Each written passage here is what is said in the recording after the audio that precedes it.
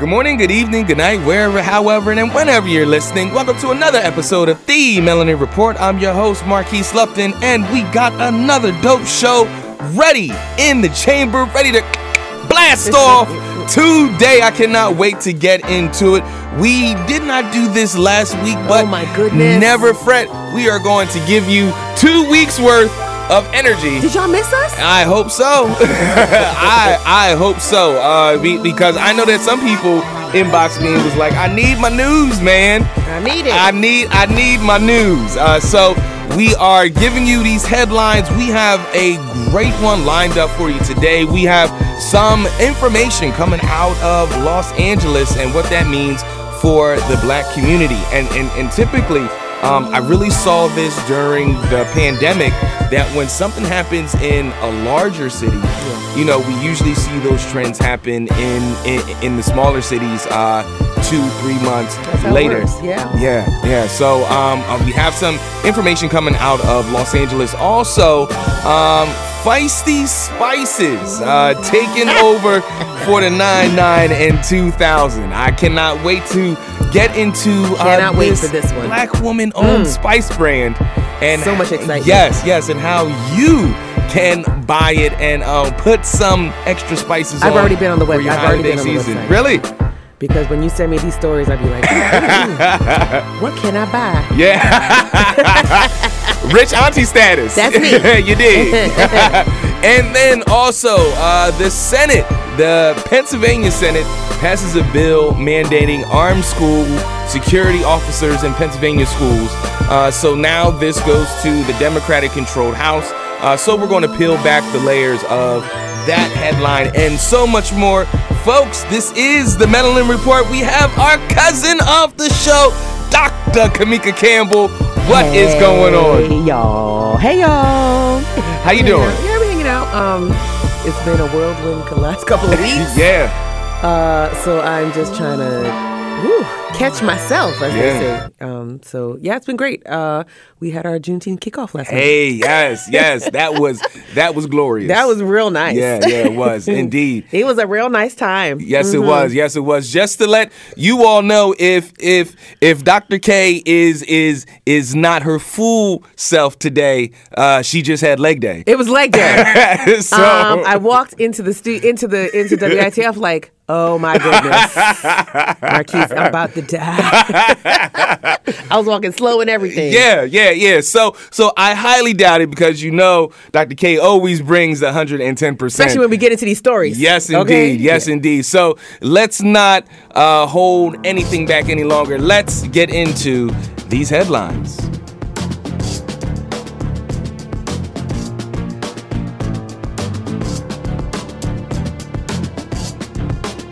And our first story comes out of the Atlanta Black Star. Chase Bank seizes Atlanta woman's $5,000 student loan refund, accuses her of fraud, and shuts down her account.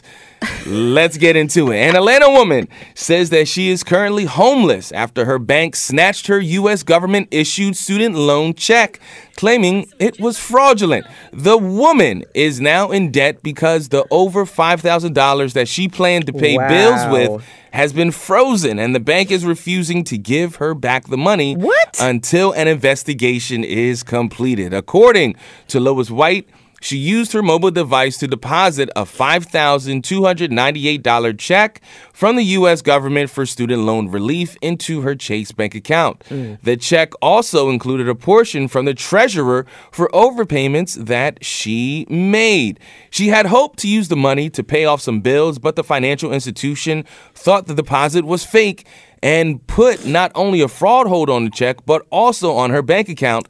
She was unable to spend or withdraw any of her money. She tells WSB-TV that she feels like a criminal and that she feels like she's done something wrong, but she actually didn't. It was an actual check from the government, but an issue came up that set off alarms from the bank. Apparently, they couldn't verify this check was real, she explained, after paying off her federal student loan for the last 2 decades.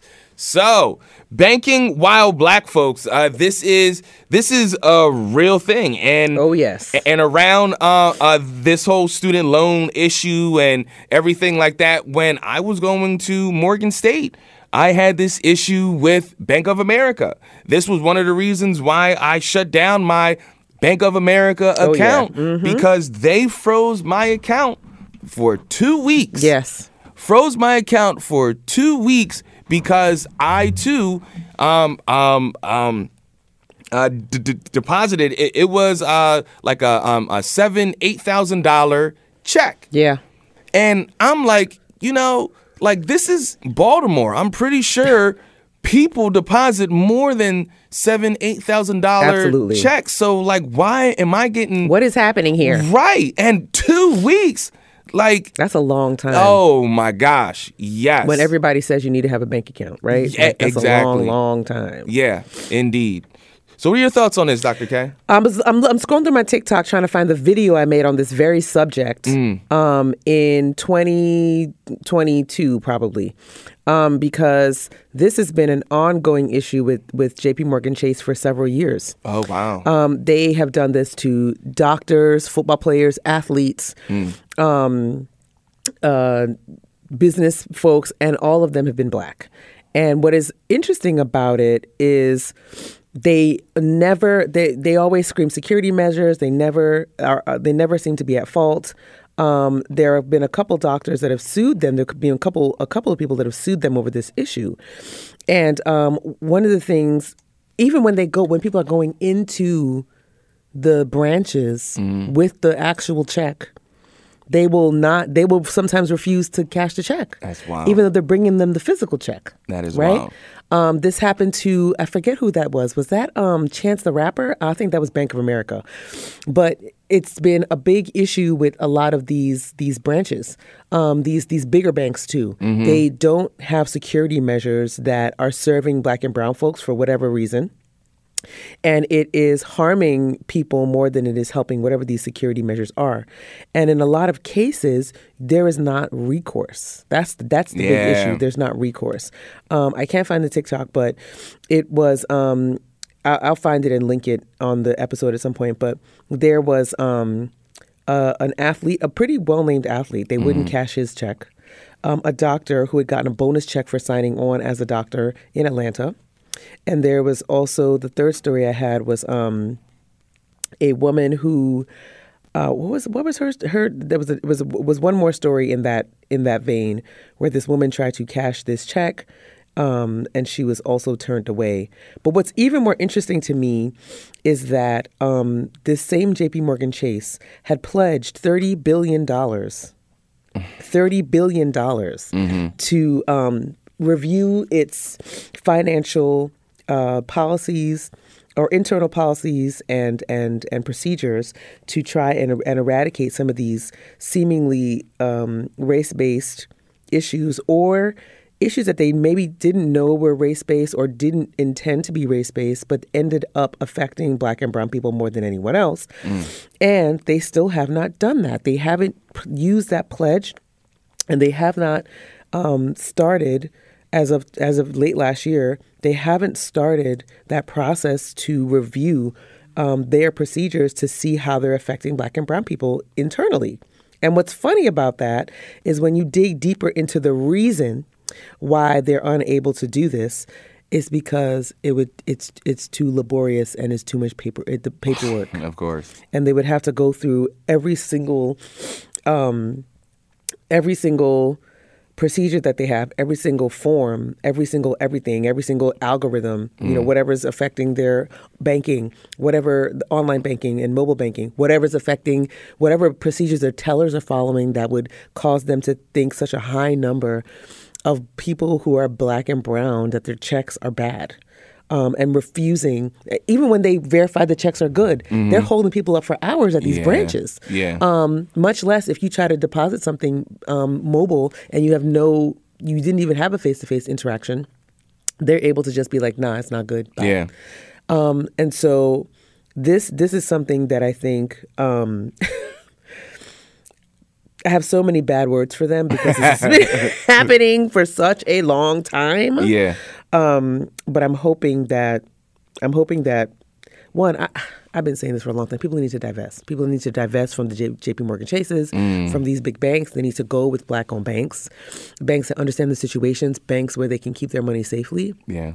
I don't suggest Russell Simmons Bank, but others that they can do, that they can, they can put their money, because one of the things that we know, and here I go back in my bag about slavery, but one of the things that we know about the post-slavery age and the post-emancipation age, and I wouldn't even say post-emancipation, really post-slavery, is that economic the economic disadvantages for Black folks is they couldn't bank at these big banks. J.P. Morgan Chase is not a new bank. Yeah. Bank of America, not a new bank. Yeah. And so to me, this is just a clear thread, a clear connection. No matter how much they try to do, they are going to be suspicious of Black and brown folks because that is their history. That's their legacy. Yeah. And that is terrible. And if y'all don't want to change that, people need to divest from you. A lot of these companies, a lot of these big banks, they depend on Black and brown money, their day-to-day transactions to make their banks work. It is not only the big money in these banks, because that money they can't really touch because it's sitting in an account gaining interest. And but these day-to-day transactions is what they depend on to overcharge you, to charge you late fees, to charge you overdraft fees, to charge you every other kind of fee so they can make their money. So I think people need to divest from banks like J.P. Morgan Chase, Bank of America. I keep saying them over and over, but there are many other ones that folks need to divest from because they're not going to treat you right. They have a history of not treating you right. Like Wells Fargo. Wells Fargo. They have a history of discriminating against Black and brown folks. Yeah. And the little changes they're making are not enough of a drop in the bucket. Right. They're not even a drop in the bucket, right? They're spitting into the wind, right? With these little silly changes that aren't benefiting Black and brown folks, even though these are the poor people they are charging and overdrafting and making money off of every single day. Indeed, indeed. So before we go to our next story, here are some statistics for you. Compared to the national average, low-income households are 4 times more likely to be unbanked. Yep. Black households are 2.5 times more likely to fall into this category. And for Black households, the barrier for access for banks, check this out, branches tend to be further away from their homes. And in some areas, Black households' demand for banks was even higher than among white households. And this finding counters previous speculation that Black households' lower bank use might be driven by lower demand. The results point to, if anything, it's the opposite direction. That part. Yeah. So the other demand is perhaps these groups are less inclined or able to use banks because, for instance, they have less capacity to save or don't trust the institutions. That is coming up. Not true.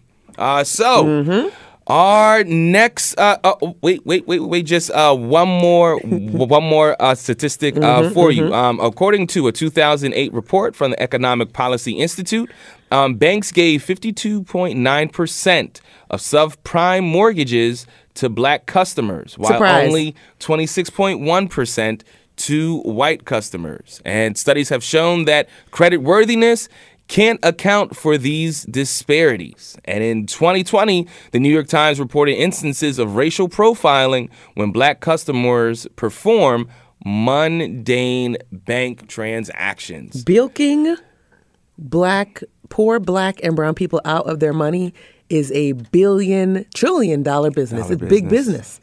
So, not surprised. They use credit scores to tell you that they have to charge you more for everything. Yeah. It's crazy. On to our next story.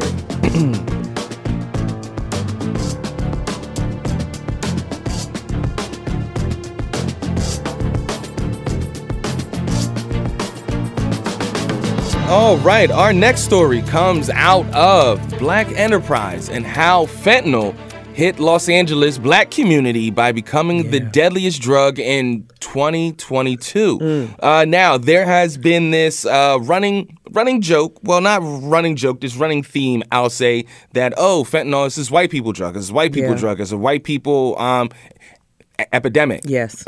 This is proving proving those that have made those statements otherwise. So let's dig into it. Fentanyl has attacked the United States with a vengeance, but for the African-American community in Los Angeles, it took lives in 2022 at a higher rate than any other racial group. Wow. The drug killed 1,910 LA County residents in 2022, beating out methamphetamine as the lead cause of overdoses. Data, according to LA County's Public Health Department, showed a rise of 13% in fentanyl deaths compared to 2021. That number went up 1,652% from the 109 deaths first recorded in 2016. Wow. If that's not alarming enough, health officials are paying close attention to how those numbers are tied in with racial disparities. Black residents made up 21% of deaths in 2022, but only 8% of Los Angeles County's population. Oh, my goodness. Substance abuse researcher and assistant professor at UCLA's David Geffen School of Medicine, David Goodman Mesa, thinks the numbers are surprising, especially from the black community. He says it's really striking what the rates are now for black individuals dying of fentanyl. Unfortunately, because of systematic racism, the black individuals suffer in Los Angeles County. They tend to live in more marginalized communities, and they are less likely to access services. So, fentanyl deaths were prominent in white residents when it first arrived at alarming rates. In 2016, 7 years later, people of color are dying at increasing rates. In 2019, black and white residents tied at dying from fentanyl overdoses at a rate of 7.2 people per 1,000 residents. Wow. By 2022, the deadly drug hit black communities the hardest, with 49.5 deaths per 100,000 residents, about twice as many as white fatalities. Yeah.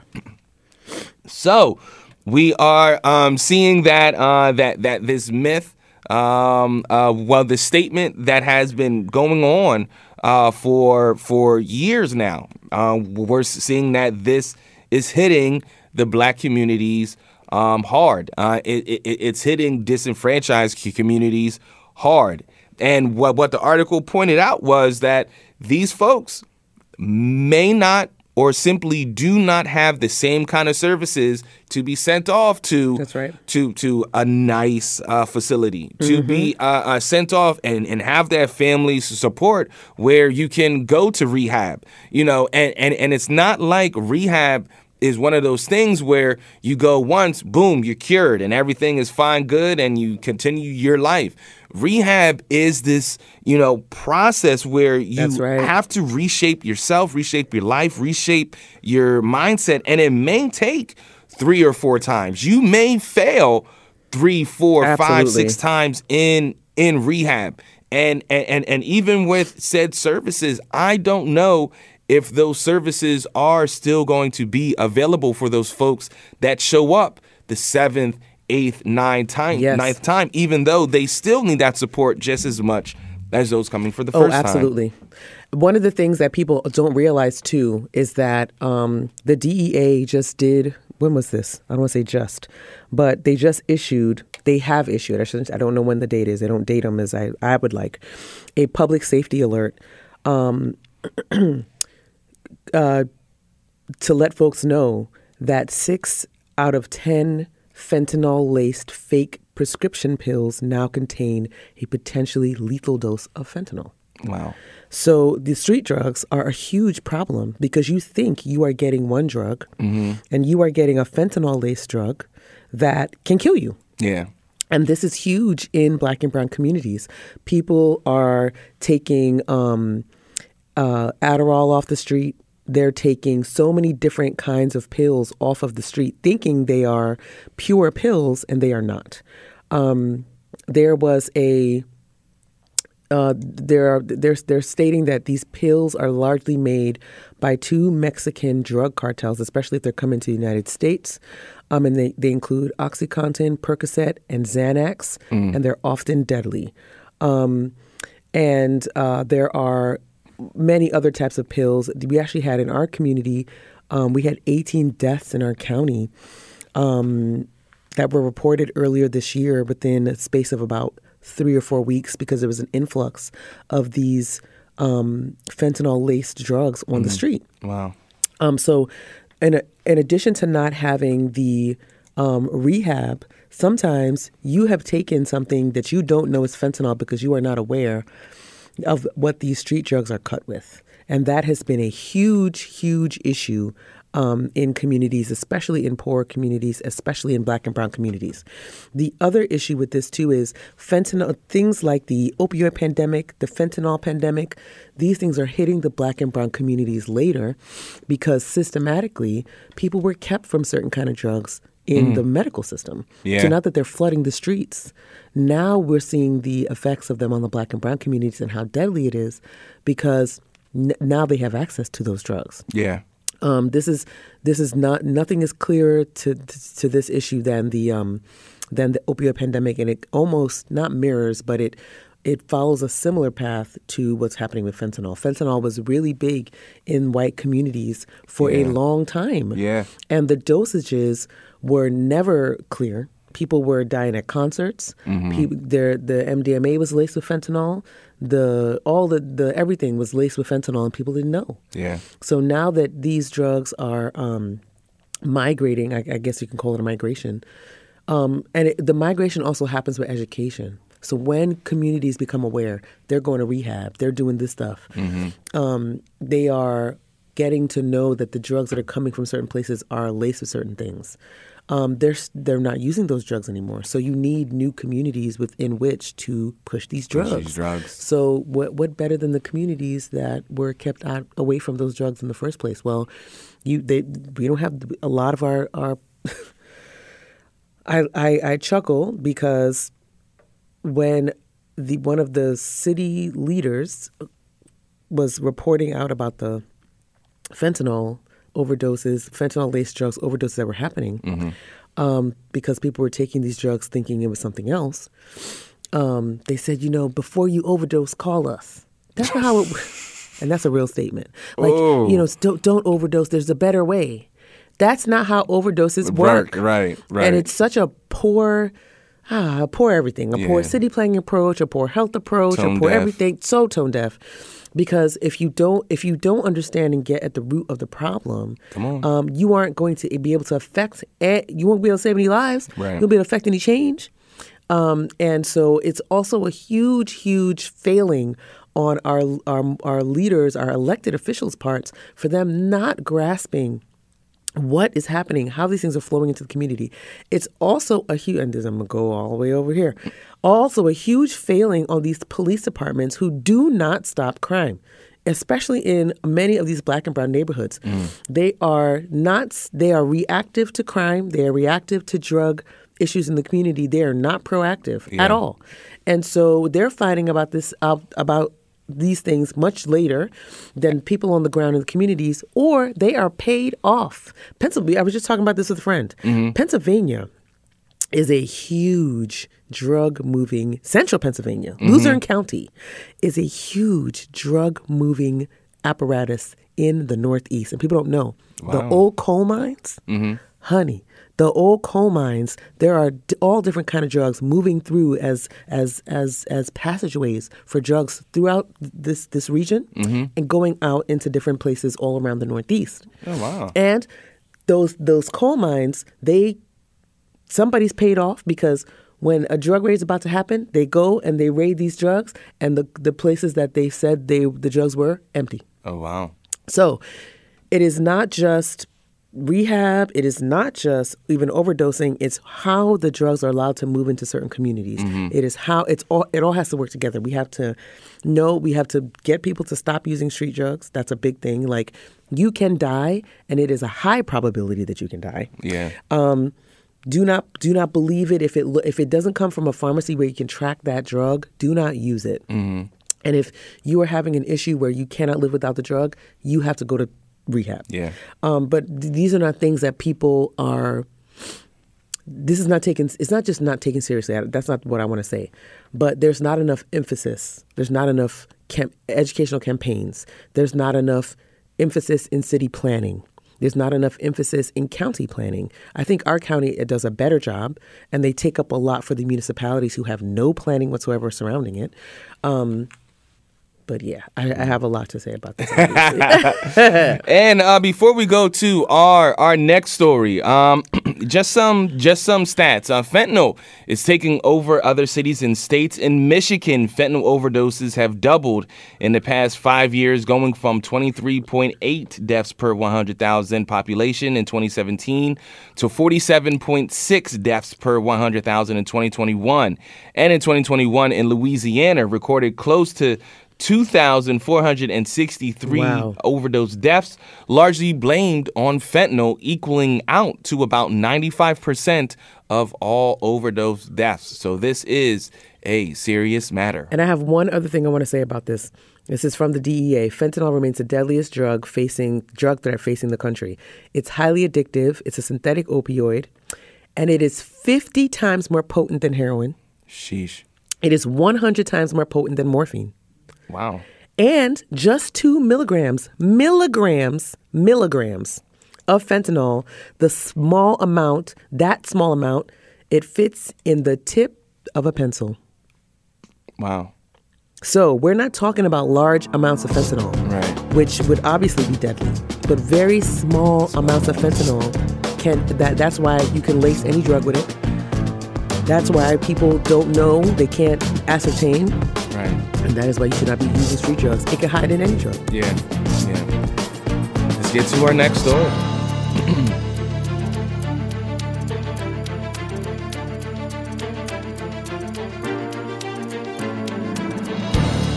All right, our next story comes from Blavity. You know, this is something a little bit more uplifting from our last story, which is so disappointing. Yes. So, Feisty Spices, a black woman-owned spice brand, is now sold in Walmart and other stores. Exciting. Glad to hear it. Erica Gillespie, founder of the black woman-owned brand Feisty Spices, was inspired by her grandmother's Southern Alabama cooking and cultural Ghanaian roots to create a line of seasonings that celebrated her culinary heritage. After years of hard work, her products, including the collard green spice blend and the chitlin spice blend, are now sold in Walmart and other retail stores. And according to Black Business, Gillespie is a distant cousin of the late legend Dizzy Gillespie. Ooh, I love that. Fancy. She started her culinary journey after watching her grandmother in the kitchen using different spices to make classic dishes. And in 2020, she launched Feisty Spices in Atlanta, and 5 months later, she received her first $30,000 purchase order from a well-known grocery chain willing to distribute her products in stores nationwide.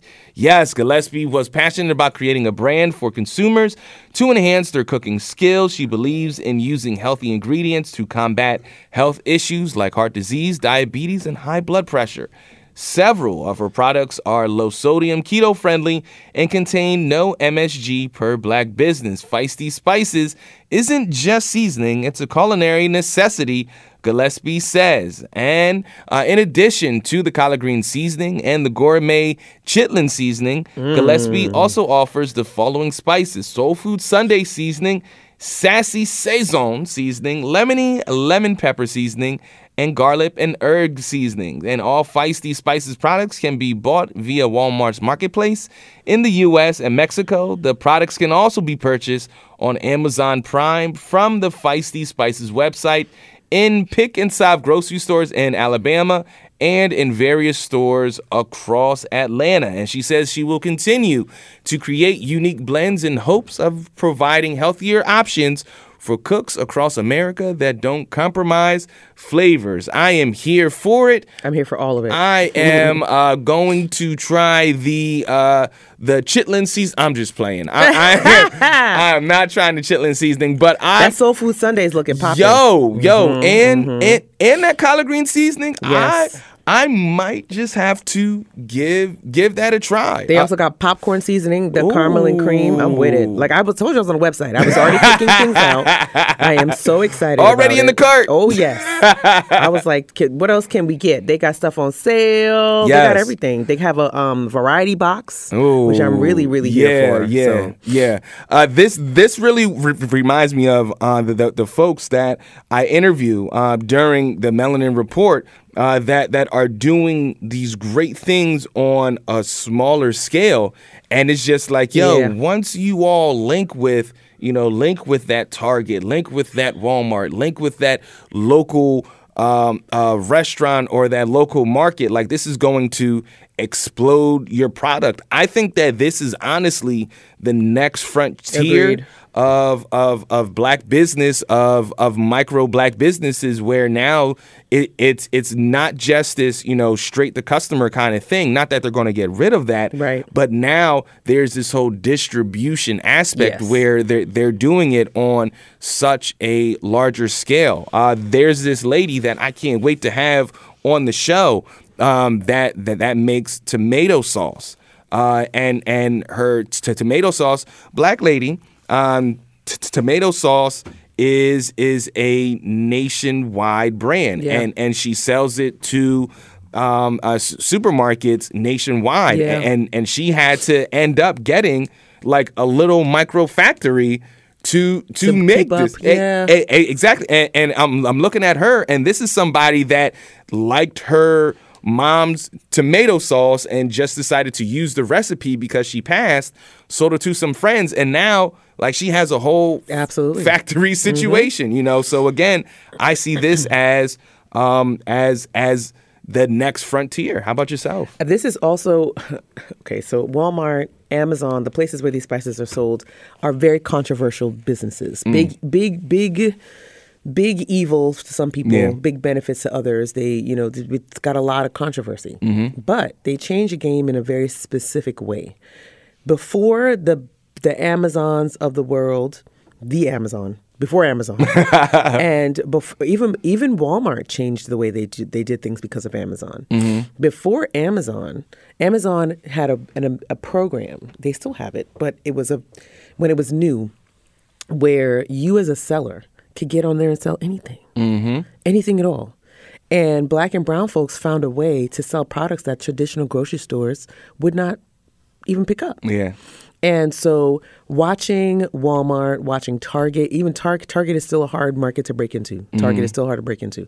But watching Walmart and Amazon embrace, and I know why they're doing it, they're embracing black and brown retailers and food sellers and creatives even, because it's good for business. It's good for them. It's good for their bottom line. Yeah. But it has changed the landscape of how black and brown people get into a Weis. Yeah. How they get into a Kroger. Right. How they get into these different grocery stores, a Wegmans across the country that traditionally did not accept these kind of new brands without an extreme amount of vetting. Yeah. Like I remember looking for in the international section, the only thing you saw in international sections for a long, long time were Goya, a couple of Far East Indian brands, and then a plethora of American based brands trying to sell you international foods. Now, when you go into the international food section, you're seeing true traditional brands from those countries that are now able to be imported into the U.S. and actually get onto our shelves. Yeah. Why? Amazon. You could get it on Amazon. It was very expensive, but you could get it on Amazon. Yeah. You could get it off of these smaller retailers who were putting up websites trying to hawk their own stuff or bring in these brands from different places. And there's a lot more to that. It's not as linear as I'm making it sound, but definitely especially Amazon made it easier. There used to be a black Amazon app I don't know what happened to it, but they used to have a lot of stuff on there. But I don't even know what happened to that. A black Amazon yeah, app. Ooh. Yeah, it was like Blamazon or something like that. I forget the name of it now. All right. So before we go to our next story, here is just some information about Feisty Spices. So to date, they have almost sold 1 million bottles. That is amazing. And they have premium blends made fresh. They have awesome. The Cajun Bounce seasoning. They have the caramel. Yep. It's going fast. They got the Jamaican curry on there. Yes, they have the oxtail seasoning, something else that I am going to try. French toast brunch, as well as a chicken wing combo pack and a bacon cheeseburger. And a slew of popcorn toppings, which I am very excited to try. They have honey butter. That sounds just delicious. Right. Yes, it does. They also have Taco Tuesday seasoning because I'm a big taco fan. They also have bacon cheeseburger fry seasoning for the fries, apparently. I'm going to get all of it. I'm just going to get all of it and just call it a day, And again, that is Feisty Spices. And this is what I say, people trusting their dopeness. That's right. Yeah. Let's get to our next story.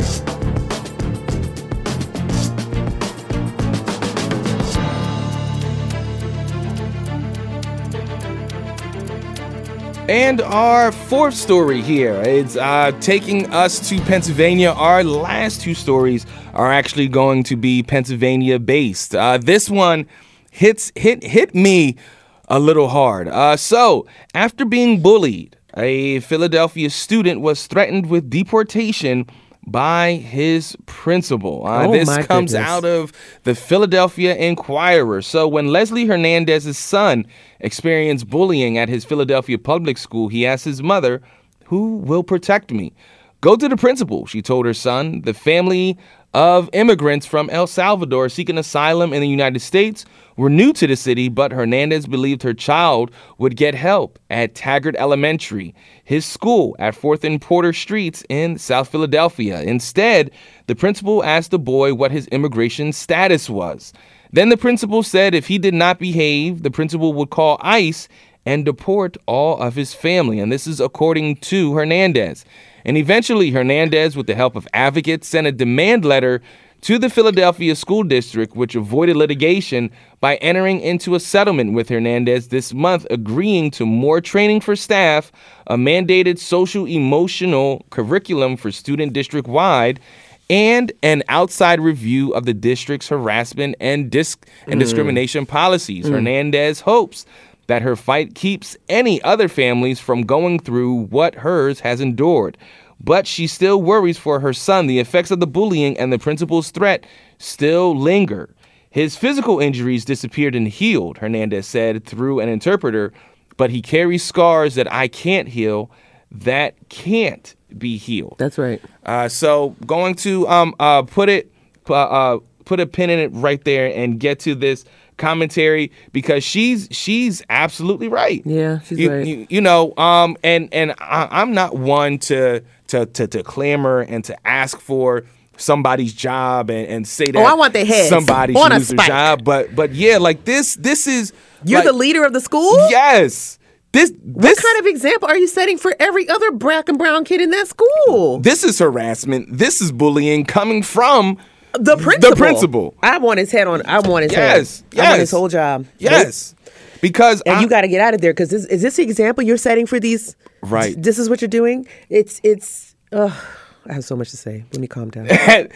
This is who this man is, who this person is behind closed doors. That's right. And they were exposed, and it's the privilege to think that this child wouldn't go back to tell their parents this, and the privilege to think that nothing is going to happen to you. Like this child is here because of a bad situation in El Salvador, and now you threaten them with, if you don't hush up, I'm going to basically send you back. Why? Clear. It's a clear taking advantage of the child's immigration status. Yes, absolutely. Their minority status and their language status, right? Yes. Because I'm sure they thought erroneously that this child would not be able to communicate what happened to them. Yes. Which is just it's thinking that people who don't speak English are not intelligent. It's Right. thinking people don't have awareness about them and can understand what's going on around them, which is just a huge fallacy, and it is racist. Let's just call it what it is. Absolutely. And it says here that her son spoke only Spanish, but was placed in a traditional 8th grade class with inadequate English language learner supports. Of course. That meant he could not understand what was happening in class. This is coming from his mother, and said that he quickly fell victim to bullying, which began as teasing based on the boy's inability to speak English and on his perceived sexual orientation. Classmates made him take off his shoes and run around a track. Her son was also bullied to the point that he started going late to school so he wouldn't have to be in the schoolyard. Wow. And in February 2022, Hernandez's son asked what to do, and she told him to go to the principal because she's responsible for the safety and security of all students. That's correct. Is responsible. And on February 28th, 2022, Taggart interim principal Charlotte Bonalsi called Hernandez's son and the students who bullied him into the school office with 2 other adults present. Bonalsi chastised both students and asked, "Are these 2 legal or illegal?" It don't matter if they're in your school, in your classroom. What does that matter? What does it matter? I What hate does it. it matter? I hate the whole thing. And when people refer to these things and reference them as reasons why, things are awry in schools, people will just tell you it's a one-off. It's not, Right. Everywhere's not like that. Not all schools or not all whatever. And I just, yeah. And the I thing just is, she like and for you, the listener, when we're calling for this person's job, it's not emotionally filled. This person No. broke the law. The law. Mm-hmm. Her actions violated the sanctuary schools policy and also violated federal educational privacy laws. Look at that. And then to take it a step further, she did not take any action on the bullying. So you just added to the bullying and didn't take any action. Yep. On the bullying. Oh, that's so professional. And then the bullying escalated. Of course it did. On March 22nd, 2022, he was pushed up against the wall and kicked repeatedly in the head. In the head? He was not treated by the school nurse, and Hernandez was not offered an interpreter to help understand what had happened. That's stunning. It's stunning that she still has a job. Like, how does this person have their job still? Now that's what I want to know. Yes, exactly. And just the amount. We are at the end of 2023. So think of the amount of time this person has gone without being addressed on this terrible. We're not even saying punished yet. Right. The terrible behavior has not been addressed for the principal. Yeah. How do y'all what? March 2022, the child was kicked in the head repeatedly. Yeah. And it is almost, when did the story come out? Last week? It is December 2022. 3? Yeah. That's unconscionable. Yeah. Yeah. Just... And the legal settlement finalized December 4th and awards Hernandez damages, which she and lawyers declined to name. But the money is secondary to her. She said that she and her son want their distress to prevent other families from being treated. And she says that we are just one of many cases. Mm-hmm. That is... And people throw money at a lot of situations. Yeah. But that is not the only thing that should happen. Right. It reminds me of a case that we have here in Dauphin County at the jail where Ishmael was suffocated with a spit bag. This was in 2022, I believe. And They just awarded his family $4.25 million. And it is the largest settlement the county has had to pay out.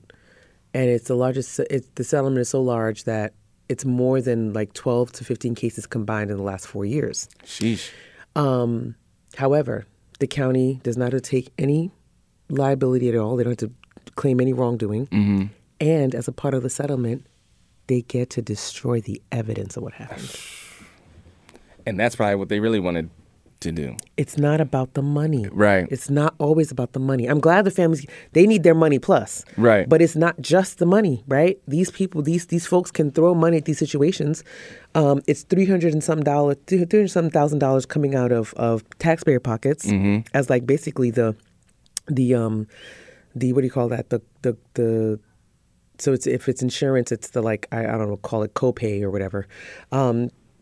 And then that other money comes out of an insurance fund. But that leaves the county open to huge liabilities, just like it's going to leave the school district open to huge liabilities. It's Indeed. not different. But people think money cures everything. It doesn't. We got to get to the root of these problems. Indeed. And we're going to get to the roots of our program with our fifth and final story.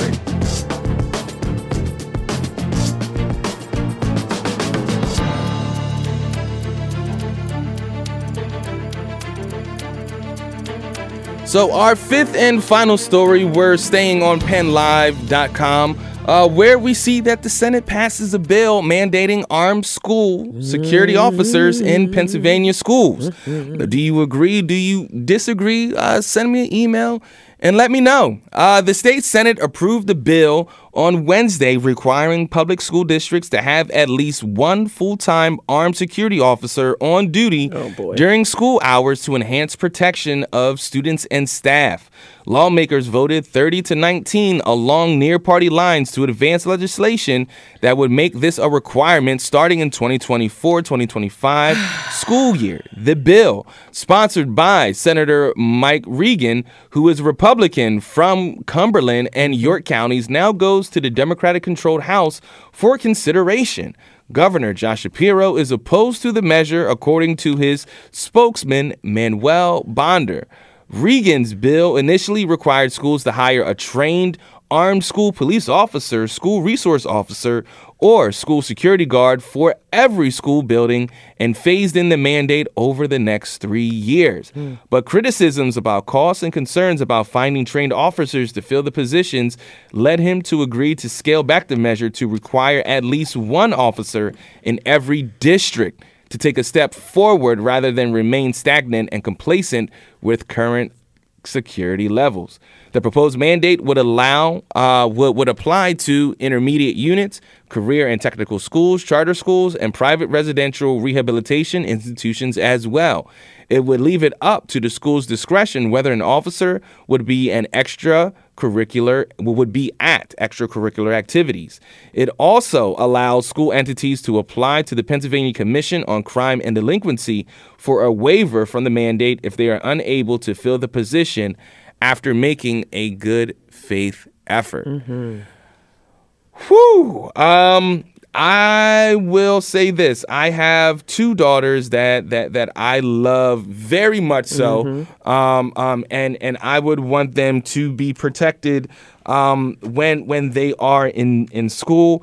I just don't know if this is the option. I don't know if this is the way to have a armed person roam the hallways. Nope. You know, I can't sit here and say that would make me feel more comfortable. You know, yes, there's still the probability of a mass shooting to happen at said schools. Yes, there's that probability.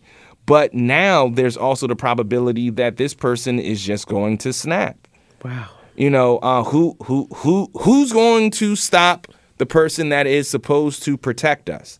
You know, yes. That is now openly, actively putting a person with a weapon on the school of these children. Yes. And I just think that it's like, okay, we're going to bring this bazooka to get the fly out of the house. You know, it just seems like it's just an overreaction to what the situation really needs to be about, which I believe is mental health and gun control. Of course. What say you? So Regan's initial reason, he's been bringing versions of this bill since 2012.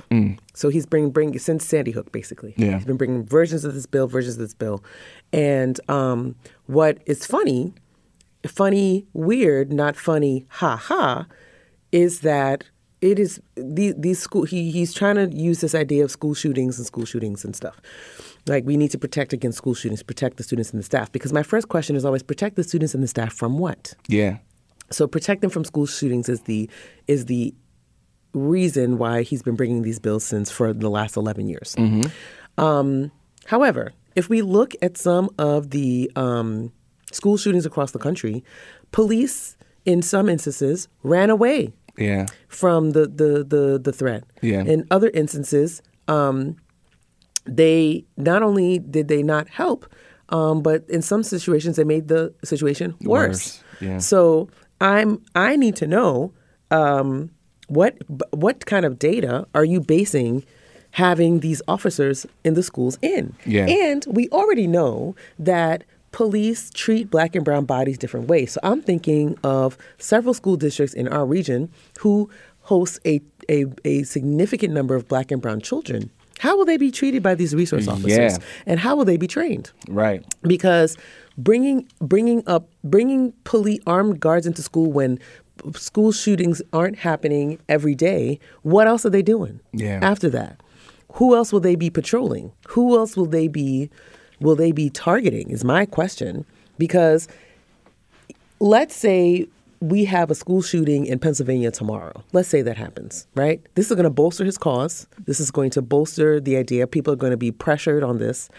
But what other factors are y'all considering besides school shootings? What other factors are you considering? Are y'all considering how Black and brown bodies are treated in places like schools? Are you considering the other mitigating factors that students are dealing with that may cause them to act out? They may not be shooting, but they may be acting out in different ways that signal that they need, like you said, mental health support and academic support. What other considerations? How is an armed officer, a school resource officer, different than a regular old police officer on the street? Should they be different? The answer for me is always absolutely yes, because you have to be trained to treat children differently than you do grown adults. And what does that mean? And how are those people trained? And scaling it up to one armed resource officer per school district does what? What does it do? There are 22 schools, or so in our district that this could apply to, and intermediate units. Yeah. How does this help them? If this person is experienced, if there's a school shooting being experienced across the district, and this resource officer is on the other side of the district, how does it protect anyone? Right. How does it protect anybody? And so I think the fanaticism around more police, even in the form of school resource officers, is not only is it overblown, but it is dangerous, in my opinion. Indeed. And a Franklin and Marshall College poll released in October found 69% of voters favor requiring school districts to put an armed officer in every school, and 73 saw it was a way to make schools safer. So I'm going to keep you all abreast on this debate, especially as this heads to the House. Just to give you some other statistics on this thing, the Senate Appropriations Committee estimates the cost of an armed guard at $115,000 annually for salary, benefits, equipment, and training costs. Times 500 school districts. 501, I'm sorry. Yeah. The state would pick up a portion of their pension contribution and Social Security costs estimated to be $16,000 per officer, with districts left to cover the rest of the bill. Reagan said the state has provided schools with $800 million since 2018 to afford enhanced school security measures, but unfortunately, not all schools have been willing to take the steps to utilize that funding for armed personnel, even while every expert on the topic espouses that it is virtually necessary.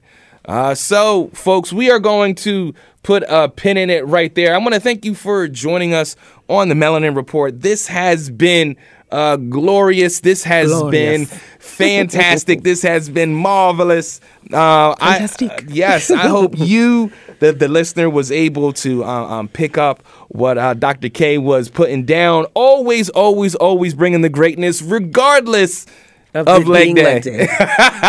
My legs hurt, y'all. Shout out to Claudie Kenyon at Capital Punishment Boxing Gym, but I don't really like him right now. I love it. But any church announcements? Church announcements. Yes. It's the holiday time. Mm-hmm. We're going to be looking forward to wonderful holiday events for the YPOC and for just in the community in general. We had a little snafu with our Writers Reminisce for the Black News Beat, so we're going to be doing it over. Another one. It was so good, though. Yes, it was. It was so beautiful. Yes. Y'all really talked about the show like it was a real thing, and it makes me feel like y'all really actually like doing it. So we're going to be shooting our Writers Reminisce over, and I actually talked to the folks, and we're probably going to do it in that really cool space we discussed. Ooh, stay tuned for that. Yes. And then also we have holiday things coming up, right? It's the holidays. And then the next time we're together, it's going to be the week before Christmas. If we do it that week, I don't know. But we should, because there's lots to talk about. Yes, indeed. And then I just also want everyone to stay tuned for all the Black News Beat 2023, YPOC 2023, Juneteenth 2023. I'm saying 2024. 24, yeah. Because it's the end of the year. Yeah. It is going to be the third Monday of December when you guys hear this. Yeah. So I'm excited about all the cool things we have coming up. We have some retreats coming up where we're going to be internally reformulating a whole bunch of stuff so that we can get together and bring you some amazing things for 2024. And I'm just really excited about how great the kickoff went last night. Yes, the indeed. Kickoff was great. I think I was so nervous. Really? Yes, I stressed out all week about that kickoff. Really? And then having so many people come out, people were really impressed with the location, yes, the food and everything. Indeed. And of course the presentation. So I think, I stressed out. I didn't finish that report till 2:15. Okay. Yesterday. So there's so many things. That was smooth. Right? Okay. That was smooth, yeah. But if you're interested in joining us for any of that, YPOC.org, it has Black News Beat, it has all the YPOC happenings. That's Juneteenth up there. So YPOC.org, join us for any of the big things. Listen, we're bringing you into a great concert next year, so y'all need to be there. Those are the church announcements. Besides my legs hurting, everything else is going amazing. Oh, that is great to hear. So we're going to end the show on this quote by Maya Angelou. Make every effort to change things you do not like. If you cannot make a change the way you have been thinking. You might find a new solution. And on that note, I am Marquise Lupton. This is The Melanin Report. Trust your dopeness. Enjoy these tunes, and we'll see you on the other side. Peace.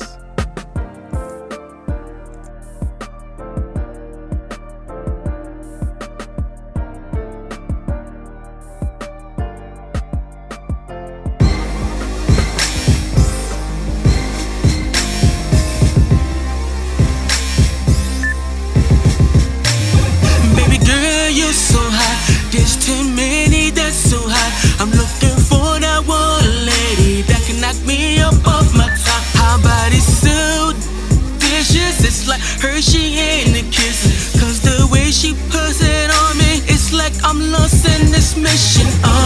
So let's take it to the bed, and let me show you where my head is set. I'ma kiss on your thighs and turn you around. Let's get this party in check, cause I'ma love you, throw this money up too. Cause woman, I see you, and this is all that I want from you. So put it on me, like you a bad girl. Ride this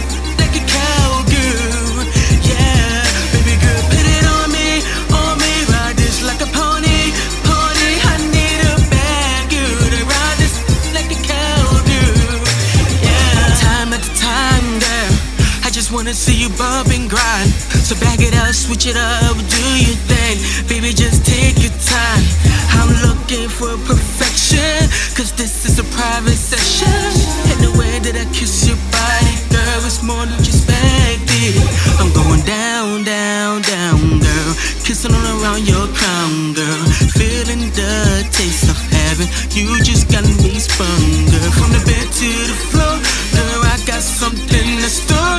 Cause you is all that I need, and I'm going for the final score. So put it on me, on me, on me, like you a bad girl. Ride this like a cowgirl, yeah. Baby girl, put it on me, ride this like a pony, pony. I need a bad girl to ride this like a cowgirl, yeah.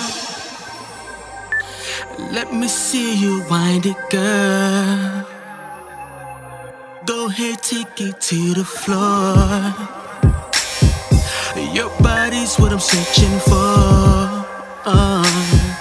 Go ahead, ride this pony. I can't wait till I taste your body.